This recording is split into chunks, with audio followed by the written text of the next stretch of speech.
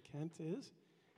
Lynn, 10 years ago, God sent him to us, used his gifts to help us to work out some troubled times in our church.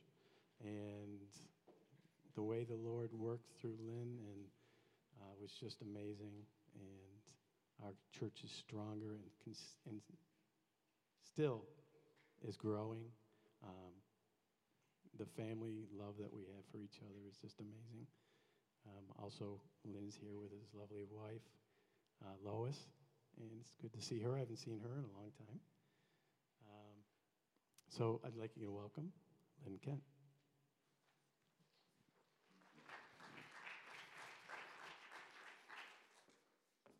Thank you, Kevin.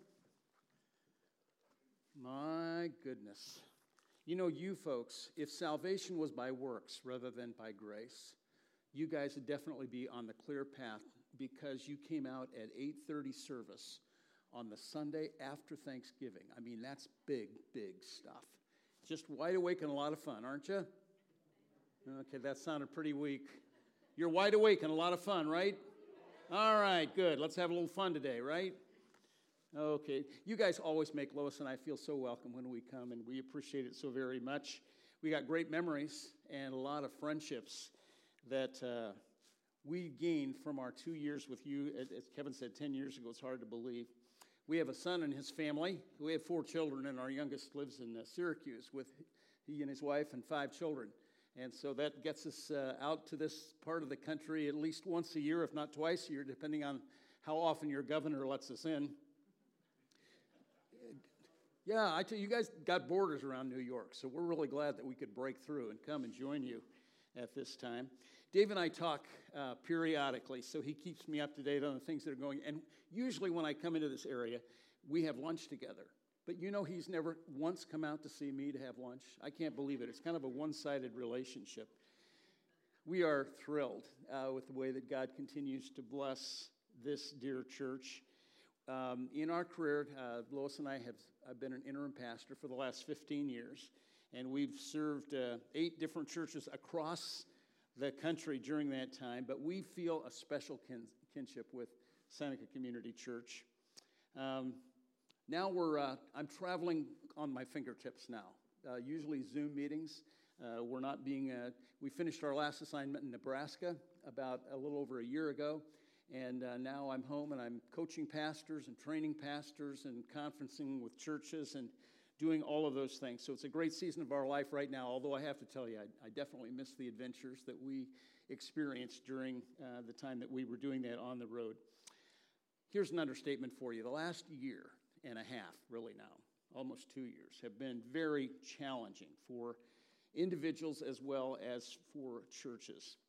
After our last assignment in Nebraska that I mentioned, a lot of friends were concerned about us going out to Portland. By the way, that's Portland, Oregon, not the other Portland. So this is Portland, Oregon, which is the area that we lived in. And we had people in Nebraska that were very concerned about us. I mean, obviously, there was the pandemic going on, but also at that time, we had riots in Portland. We had wildfires throughout the state of Oregon. And it was definitely a very, very challenging time to do all of that. The thing that sets this past year apart from anything else that we have gone through as a nation and as individuals, and how is that it has affected virtually every area of our lives. Think about what this time has done. It's threatened our health.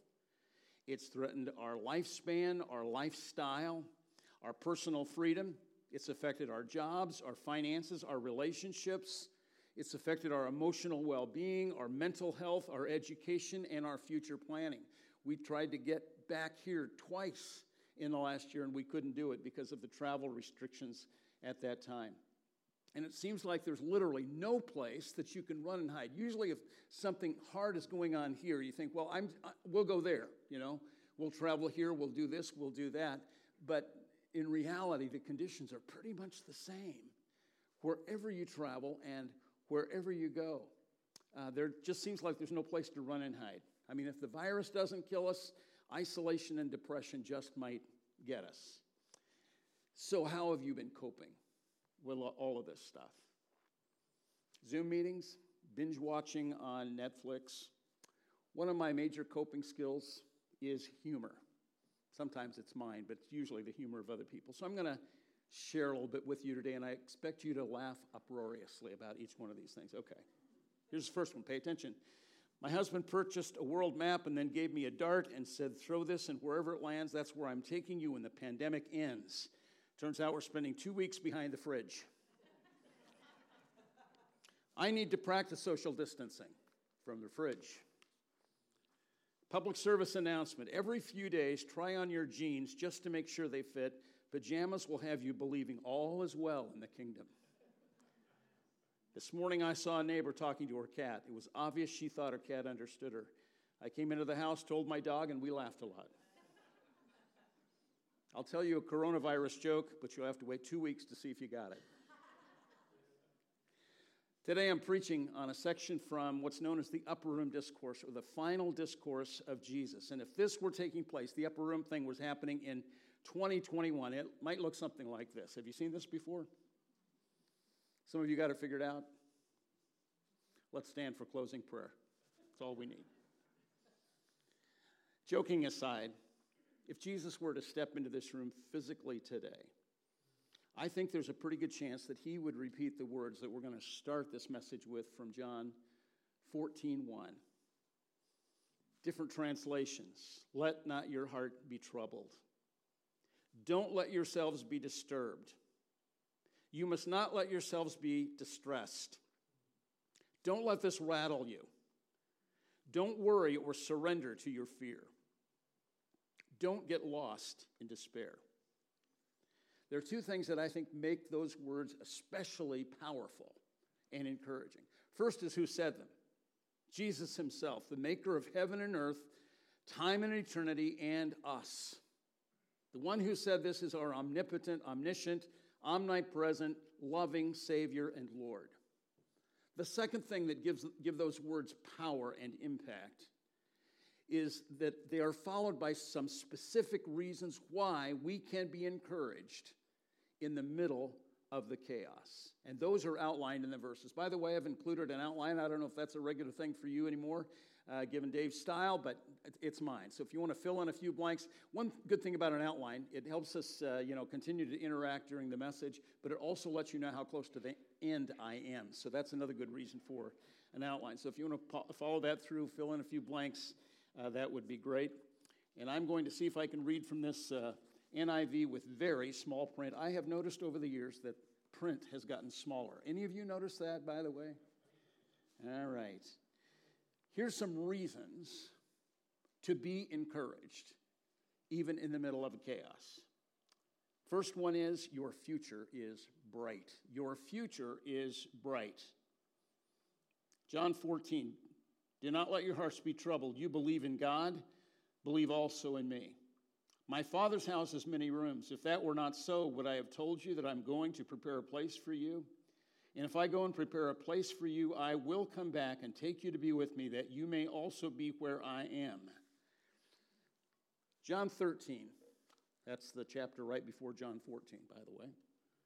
John 13 describes the things that were happening in the upper room right before Jesus said this. So we want to put it in some context. Sometimes we romanticize what took place in the upper room. Passover meal, foot washing, the initiating of the Lord's Supper. Matter of fact, there was an old hymn written about this, and I don't remember singing it very much. Sue, maybe you remember this one, I don't know. But it's called In the Upper Room with Jesus. And here's some lyrics. They're beautiful lyrics. In the upper room with Jesus, sitting at his nail-scarred feet. Oh, what rich and full communion, fellowship divine and sweet. There's a place for all the weak and weary, a place where all may find real peace. In the upper room with Jesus, all our cares and heartaches cease. Aren't those beautiful words, beautiful lyrics? In fact, however, the upper room was not like that at all. The upper room was more like a war room than it was a retreat center.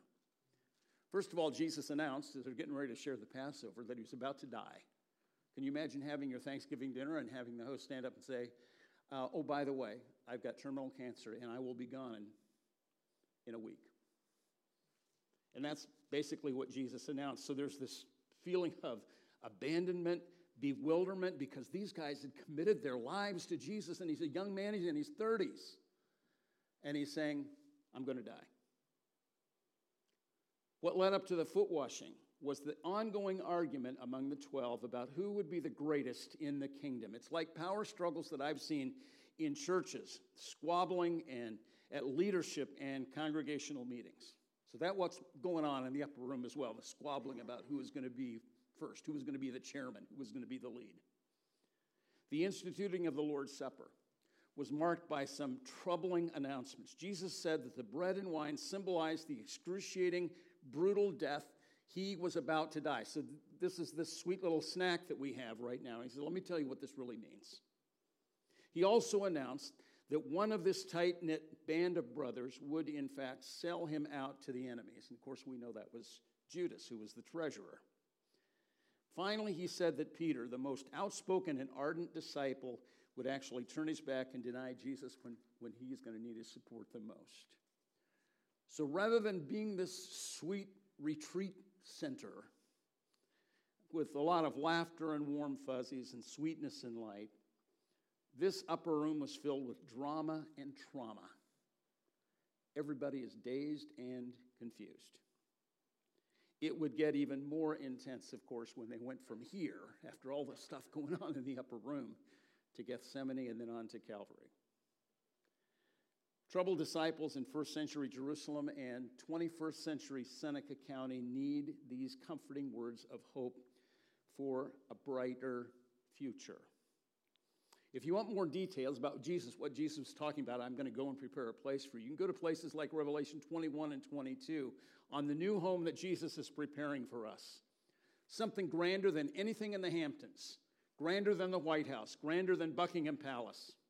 When we die or he returns, we're going to move in. We're moving on up, folks, way past the east side. And we're moving in debt-free. Never see a mortgage payment. It's all been taken care of. Of course, the best thing about this new house in heaven is the people are going to be there.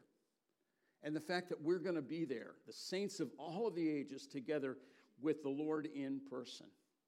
We're going to have eternity to enjoy his presence and to enjoy each other while exploring the new heavens and the new earth. I could try to wax more eloquent about that, but according to 1 Corinthians 2:9 says it like this: no one's ever seen or heard anything like this, never so much as imagined anything quite like it, what God has arranged for those who love him. For Christ followers, the best days are always ahead. Our best days are always ahead. The best days are not behind us. The best days are not now. The best days are always ahead of us. One commentator put it like this: Jesus came to earth to prepare man for heaven. He left earth to prepare heaven for man. Before leaving this section, I want to say a little bit more about Jesus' return. I've never been able to easily connect the dots. Some people can do this, but I've never been able to connect the dots between today's headlines and Bible prophecies. Now, I admire people who can do that, but I'm also a little skeptical of those who make definite statements about the signs of the times, where Russia, China, and the USA fit into all of it. I've always contended that the rapture of the church is the prophetic event before which there are no signs. Everybody's going to be surprised by the rapture. And I also believe that the major prophetic events are going to take place during the 7-year tribulation period while we're enjoying the marriage supper of the Lamb with the Lord and his church. But it's hard to ignore the things that have taken place since March 2020, isn't it? Prophetic passages in Daniel and Revelation describe a one-world ruler, one-world religion, worldwide lawlessness, wars, and pestilence. Without setting dates or making predictions, we can see how quickly events can shape up. Haven't you been amazed at that? How quickly things can change, and we say, oh, now I can see how that would happen. Romans 13:11. You know what sort of times we live in, and so you should live properly. It's time for us to wake up. You know that the day when we will be saved is nearer now than when we first put our faith in Christ. Troubled hearts can be encouraged by the fact that the future is bright. The future is bright. We can also be encouraged by the fact that the pathway is clear. We're going to pick it up in verse 4. John 14:4. You know the way to the place where I am going. Thomas said to him, Lord, we don't know where you are going, so how can we know the way? Jesus answered, I am the way and the truth and the life. No one comes to the Father but through me. Every small group, every Sunday school class, every leadership team needs a Thomas. Not so much the doubter or the skeptic as someone who is gut honest. Are you like that, or have you ever been in groups with people that are always asking the questions that are kind of beneath the surface? I call them questions in the cracks. They're the kind of questions my wife asks after I preach. And usually I can't give her a quick answer. I've got to really think about the things that she's bringing up. Well, Thomas was like that. He took Jesus literally when he spoke about the future home, and he wanted specific directions on how to get there. Jesus said, I'm going away. This is where I'm going, and you know how to get there. And Tom says, well, we got a GPS. How do we know? How do we know to get where you're talking about? It's an honest question that sets the stage for one of Jesus' most succinct, profound statements about himself, the I am statements. He says, I am the way, the truth, and the life. Deep theologians, dynamic Bible preachers have written and spoken volumes about those three words. What does it mean that he was the way, the truth, and the life? Now, I don't fit into either of those categories, but that's not going to keep me from making a few observations about those things. We often relate John 14:6, where Jesus said, I'm the way, the truth, and the life. No one comes to the Father except through me. We've often related that to initial salvation. Rather than giving a list of directions to heaven, Jesus says that we are to follow him there because he is the way. Jesus didn't point and he said, there's the way. What did he say? Follow me. Follow me. I am the way. Go to Walmart. They still have one of those in town, don't they? Where's the super glue? Can you show me the super glue? Sometimes they'll say, well, if you go 14 aisles over and down there, but then a lot of times you'll have an associate, they'll say, I'll take you there. They'll follow me. That's the idea. He's saying, well, where's heaven? How do we get there? Jesus said, follow me. I'll take you right there. Jesus is not a pointer, he's a leader. I like the newly minted term Christ follower for that reason, because I want to learn and follow Jesus as revealed in his word and in real life experiences with him. And I see Jesus by his working in the lives of other Christ followers, like I've seen it in many of you. Lord, what are the next steps? Where should I go next? Jesus says, not just for salvation, but for life, follow me. Follow me. What does it mean that Jesus is the truth? Colossians 2:3, it is in him and in him alone that men will find all the treasures of wisdom and knowledge. One of the most difficult things of life since March of 2020 has been trying to figure out who to believe and what to believe. I mean, which experts do you really follow? Who do you believe about the source of the virus? Who do you believe about gathering restrictions and about masks and distancing? What do you believe about the vaccine?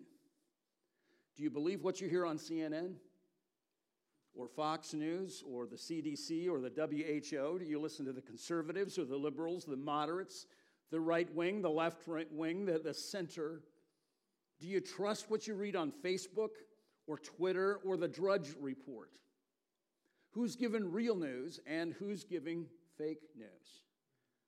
Sincere, intelligent believers have come to different conclusions about areas that are not clearly spelled out in God's words. We're talking about dealing with things that are extra biblical. Okay, they're not talked about necessarily directly in the Word. Now, our response is talked about, but these particular things, we're having a hard time getting the directions that we need. And unfortunately, differences of perspective on these things have divided Christians and family members and friends from one to another. And I'll bet in your family and in your circle of friends, and even here at the church, there are people that are on different sides of these issues. And that's been one of the sad, sad things that I've seen, that Satan, I believe, has used this situation to divide believers over things that are not clearly spelled out in God's Word. Some churches have chosen to follow all of the directives of the CDC, and others have chosen not to. Now, I have to admit, I can't figure it all out, so I take comfort. I'm always looking for good comfort passages, and this one really seems to fit the situation for me. Psalm 131, 1 through 3. O Lord, my heart is not conceited. My eyes do not look down on others. I am not involved in things too big or too difficult for me. Instead, I have kept my soul calm and quiet. My soul is content as a weaned child is content in its mother's arms. Israel, put your hope in the Lord, now and forever. Now, I think we need to be informed, certainly, to make decisions about these things. We do the best that we can. And where we don't understand, we ask the Lord for His discernment as we read and ponder the information from various sources. But I think we need to primarily focus on the things that we know for sure, rather than spending most of our time and energy in speculation. If, in fact, Jesus is the truth, let's learn more about Him. Let's trust Him to guide us and protect us in the things that we don't understand. We focus on the things that we do understand, and then we trust God with the things that we don't understand. Let's leave the judgment to God rather than usurping His position by judging those with whom we don't agree on these areas. Finally, Jesus is the giver of life, all life, physical and spiritual, mortal and eternal, and even emotional. John 10:10. The thief comes only to steal and kill and destroy. I came so that they would have life and have it abundantly. I take this to mean living a full life, an abundant life, through a pandemic. I take this to mean living a full and abundant life even through social distancing. I take this to mean living a full and abundant life even if it has to be done from behind a mask for a period of time.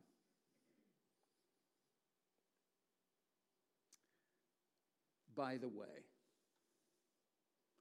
we're all going to die from something. Right? We're all going to die from something. COVID is not the only thing that kills people. It's one thing, but it's not everything. That's the reality. That's the reality of the life that we live today. And it's in that situation that we have the need to trust God and trust in Him forever. He's the giver of all of life. He's the only one who can do this because He's the only one, Jesus is the only one who can connect us directly to God.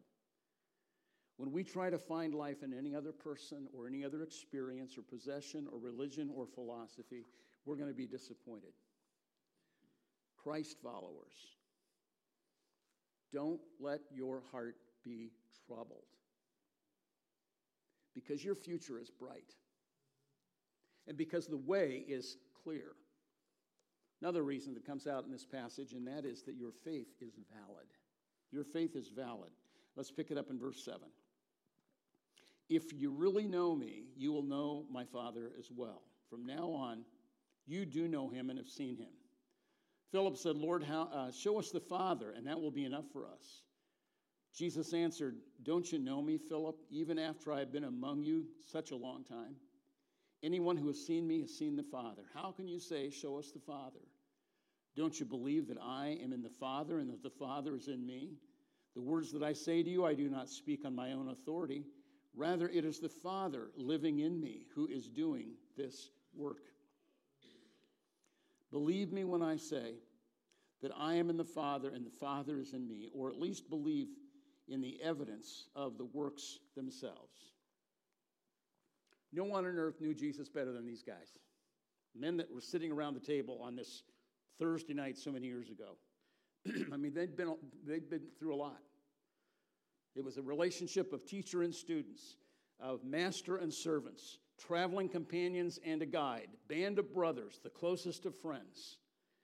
They knew that Jesus was a man of God, and they knew that Jesus was the Son of God, but there was one more step that they needed to take in their faith.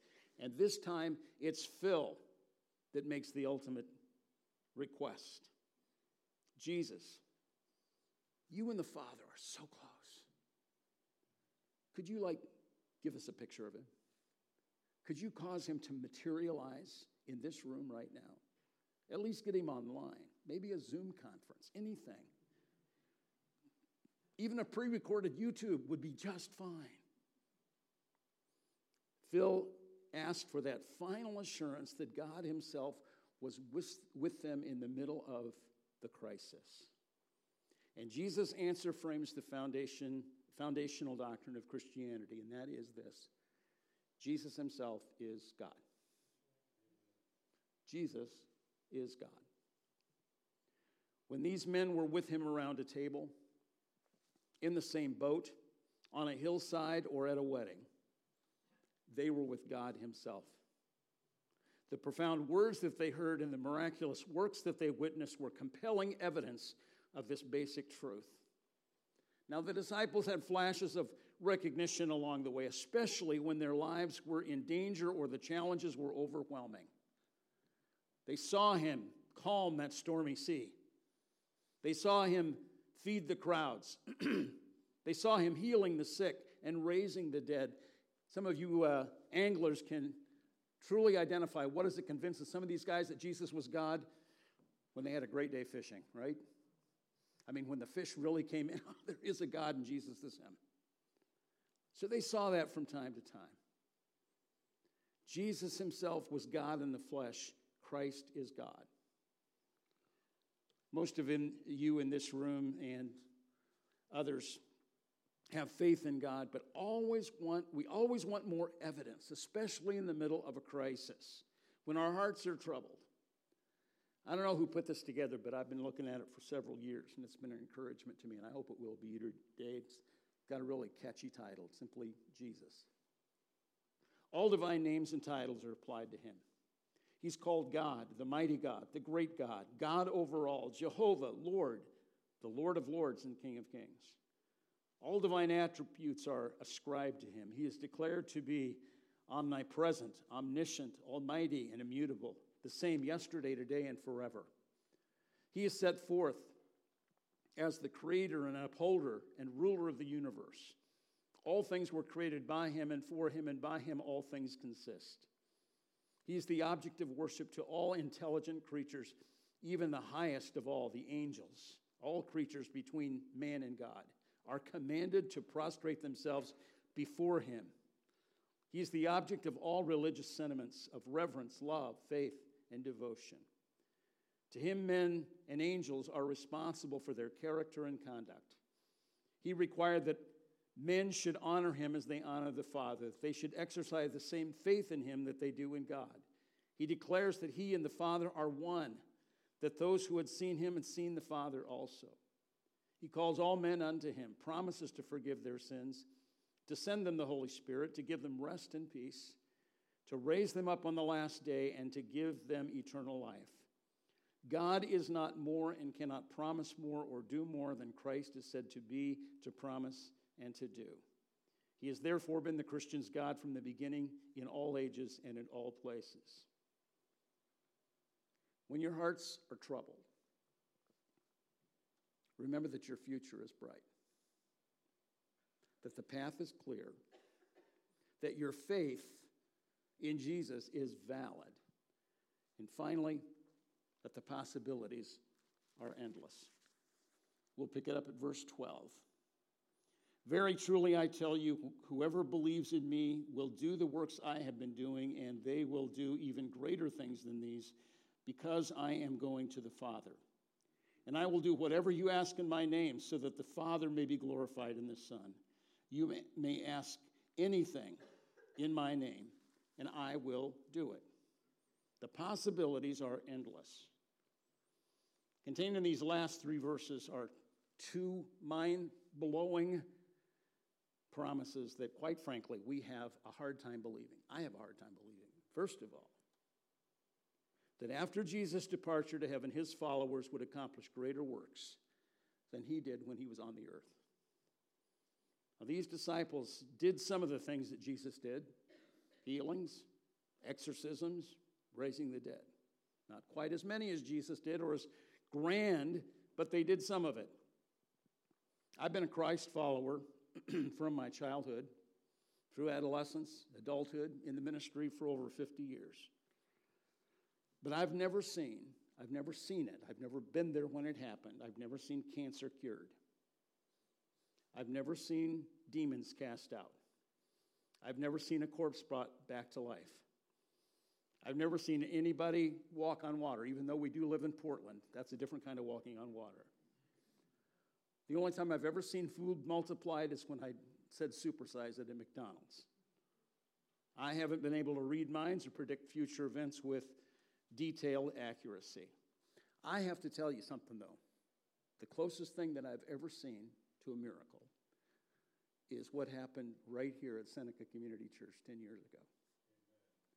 To see what God has done in this church, absolutely phenomenal. And it was so amazing that I knew it was him. Far beyond my pay grade. There are some Christians who have made claims and they said, I've seen it or I've done it.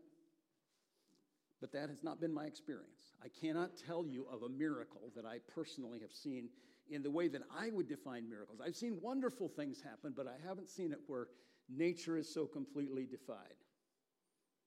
Maybe this promise that they were going to do greater things was specifically directed toward the men in that room that night, referring to the establishment and expansion of the Church of Jesus Christ around the world. Second fantastic promise was that they would get absolutely everything that they prayed for. He said, if you ask it in my name, whatever, I'll do it.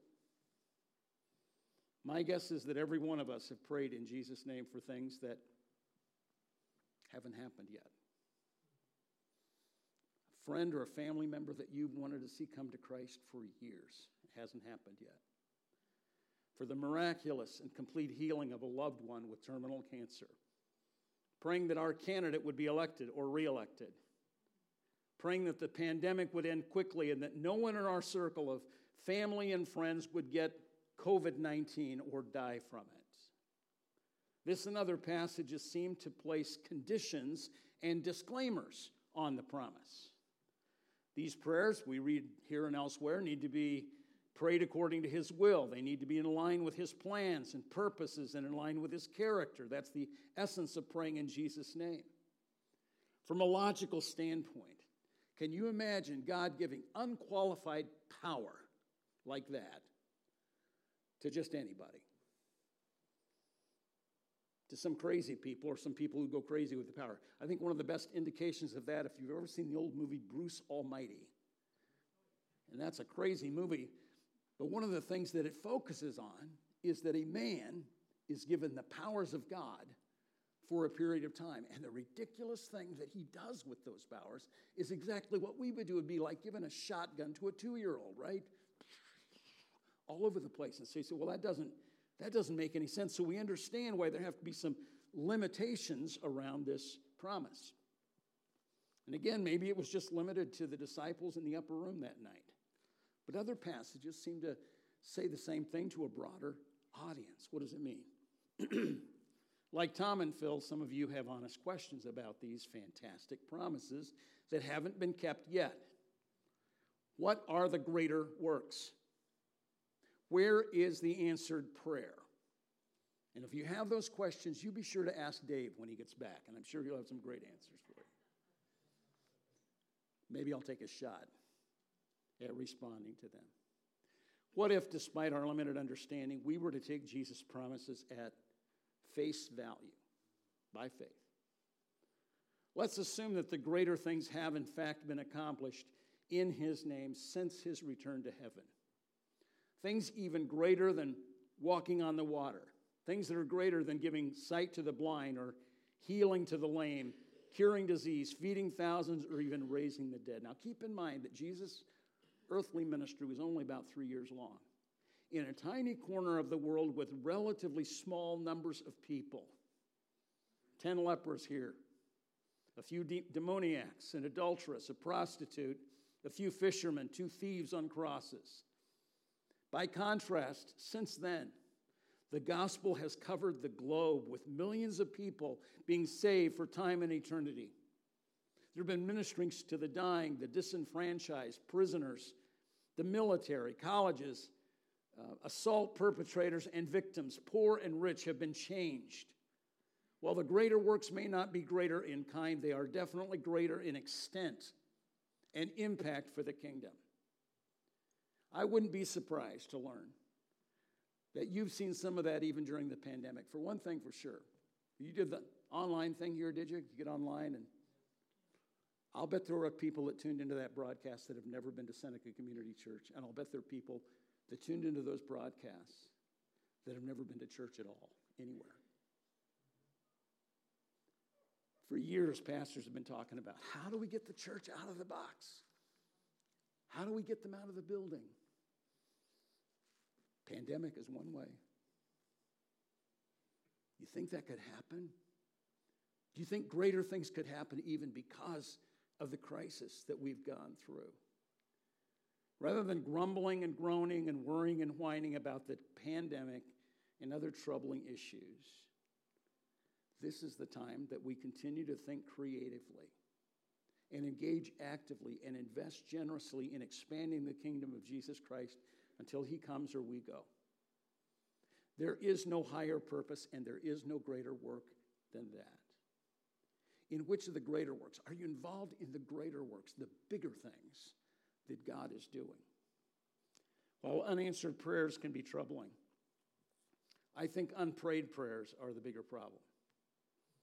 One of the 12 disciples, Jesus' half-brother James, addressed this in his little epistle. James 2:3 says, you don't have the things you want because you don't pray for them. When you pray for things, you don't get them because you want them for the wrong reason, for your own pleasure. What might happen if we engaged our troubled hearts in these troubled times as we saw them a call to prayer individually and corporately? Not just any old prayer, but bigger requests that we've never even prayed before, assuming that Jesus meant it when he said, when we ask these things in his name, he will do it. If it isn't according to his will, sometimes, well, what if it isn't according to his will? What if it's not according to his plan? What if it's not according to his awareness of what's best? You know what? When we make these requests, Jesus can say no. Or he can say not yet. Because he is sovereign. If we continue to ask, he just might reshape our request to fit into his bigger works. I have a feeling there would be far fewer troubled hearts if there was more trusting prayer, individually and corporately. To disciples in the middle of chaos, in the middle of crisis, drama and trauma, Jesus says, don't let your hearts be troubled, because your future is bright, because the path is clear, because your faith is valid, and the possibilities are endless. I want you to turn to somebody that's not too far away from you, and I want you to say this to them. Don't let your heart be troubled. You say that? Don't let your heart be troubled. Boy, the next time we get into that whining jag and complaining jag, and I've been there with you, we need to hear these words from Jesus. Chill. Don't let your heart be troubled. Really? Really? Let's bow in prayer. Jesus, this is a good passage for today. Good passage for our lives where whatever we're dealing with at the point, but there's some things that we have in common that we've all been dealing with for the last year and a half or so. And I pray that we will take these words of yours to heart. First of all, because you said them. You told us not to let our hearts be troubled. And also to remember reasons why our hearts can be calmed and they can be encouraged. Because we've got such a bright future ahead. The fact that the way is clear. The fact that our faith in you is valid, and the fact that even in times like this, the possibilities are endless. Lord, I do pray continually now for Seneca Community Church. Thank you so much for her life. Thank you for her impact in this area. Thank you for Pastor Dave and Cindy and the staff here, the leaders here, Lord, and I pray that you would continue to have them focus directly on you and not be troubled by the things that are happening around us. And we pray this in the wonderful, strong name of Jesus, who is God. And everybody said, amen.